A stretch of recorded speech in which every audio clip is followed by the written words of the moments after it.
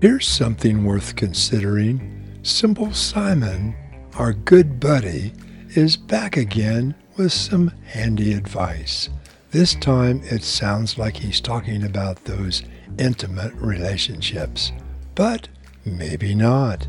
As you listen, think about, for example, your business partner or your best friend, a colleague at work, someone that you really care about, someone that you depend on, someone who makes a difference. See if this doesn't apply to those relationships as well. I think they very well might. At least it's something worth considering.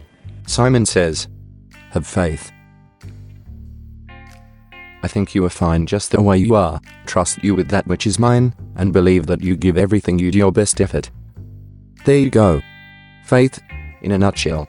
Are you honestly able to say that? If so, you have faith. If not, there may be a problem. You are fine just the way you are.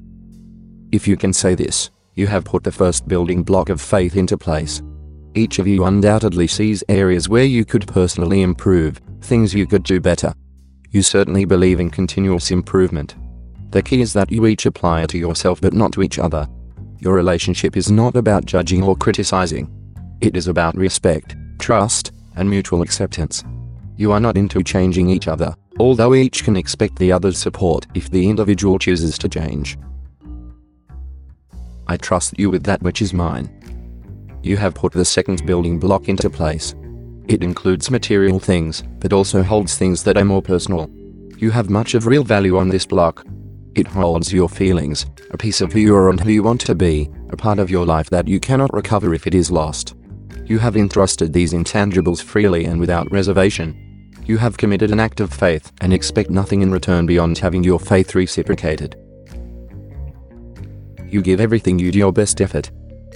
The third building block of faith may be the most important, since the first two depend on it.